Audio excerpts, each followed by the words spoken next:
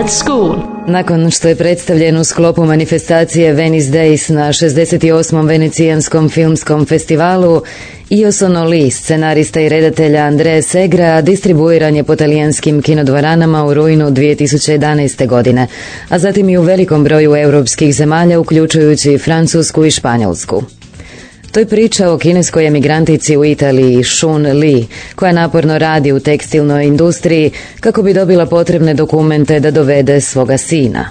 Film je osvojio 3 nagrade na filmskom festivalu u Veneciji, uključujući nagradu Fedik, koju dodjeljuje Talijanska federacija kinoklubova za originalnost priče koja vješto isprepliče fikciju i dokumentarizam, te nam daje efektan i uvjerljiv portret današnje stvarnosti.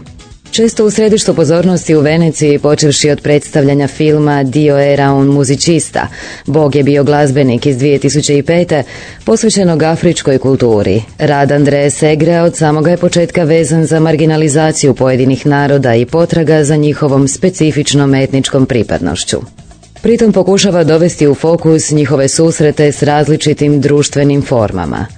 To je svakako točno za njegov prvi dokumentarac Lo sterminio dei popoli zingari, istrebljenje romskih naroda iz 1998. godine, odnosno kasniji Come un uomo sulla terra, kao čovjek na zemlji iz 2008. koji govori o iskustvima i patnji emigranata na putu prema Europi.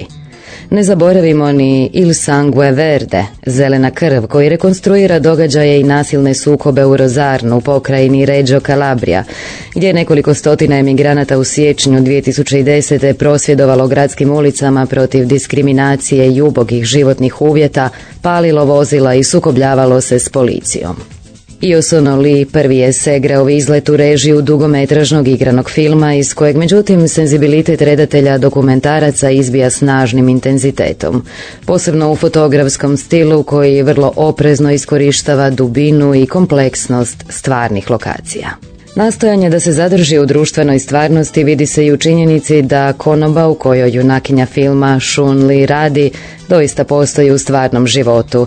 To je Osteria Paradiso u Chioggi, u venecijanskoj laguni, okupljalište ribara koji su nadahnuli najvažniji susret u filmu.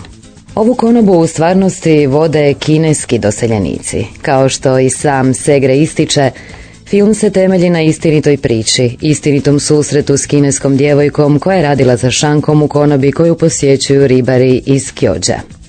Gledajući nju dobio sam ideje za priču. Kakve će odnose ona moći stvoriti u regiji poput moje koja je toliko nenaviknuta na promjene? Iz toga stvarnog susreta nastala je ideja za fikciju. Među redateljevim najnovijim radovima, a posve u skladu s njegovim interesima i poetikom, treba istaknuti dokumentarni film In debito, Nedospio dug iz 2013.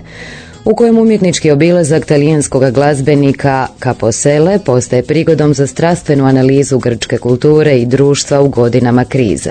La prima neve, prvi snijeg, također izašao 2013. Priča je o Togoancu koji emigrira u Italiju i odlazi živjeti u planinsku dolinu gdje uspostavlja snažnu vezu s lokalnim stanovništvom. Come il peso dell'acqua, poput težine vode, nastao je u povodu godišnjice tragedije iz 2013. koja se dogodila blizu otoka Lampeduze, kada se utopilo 366 emigranata.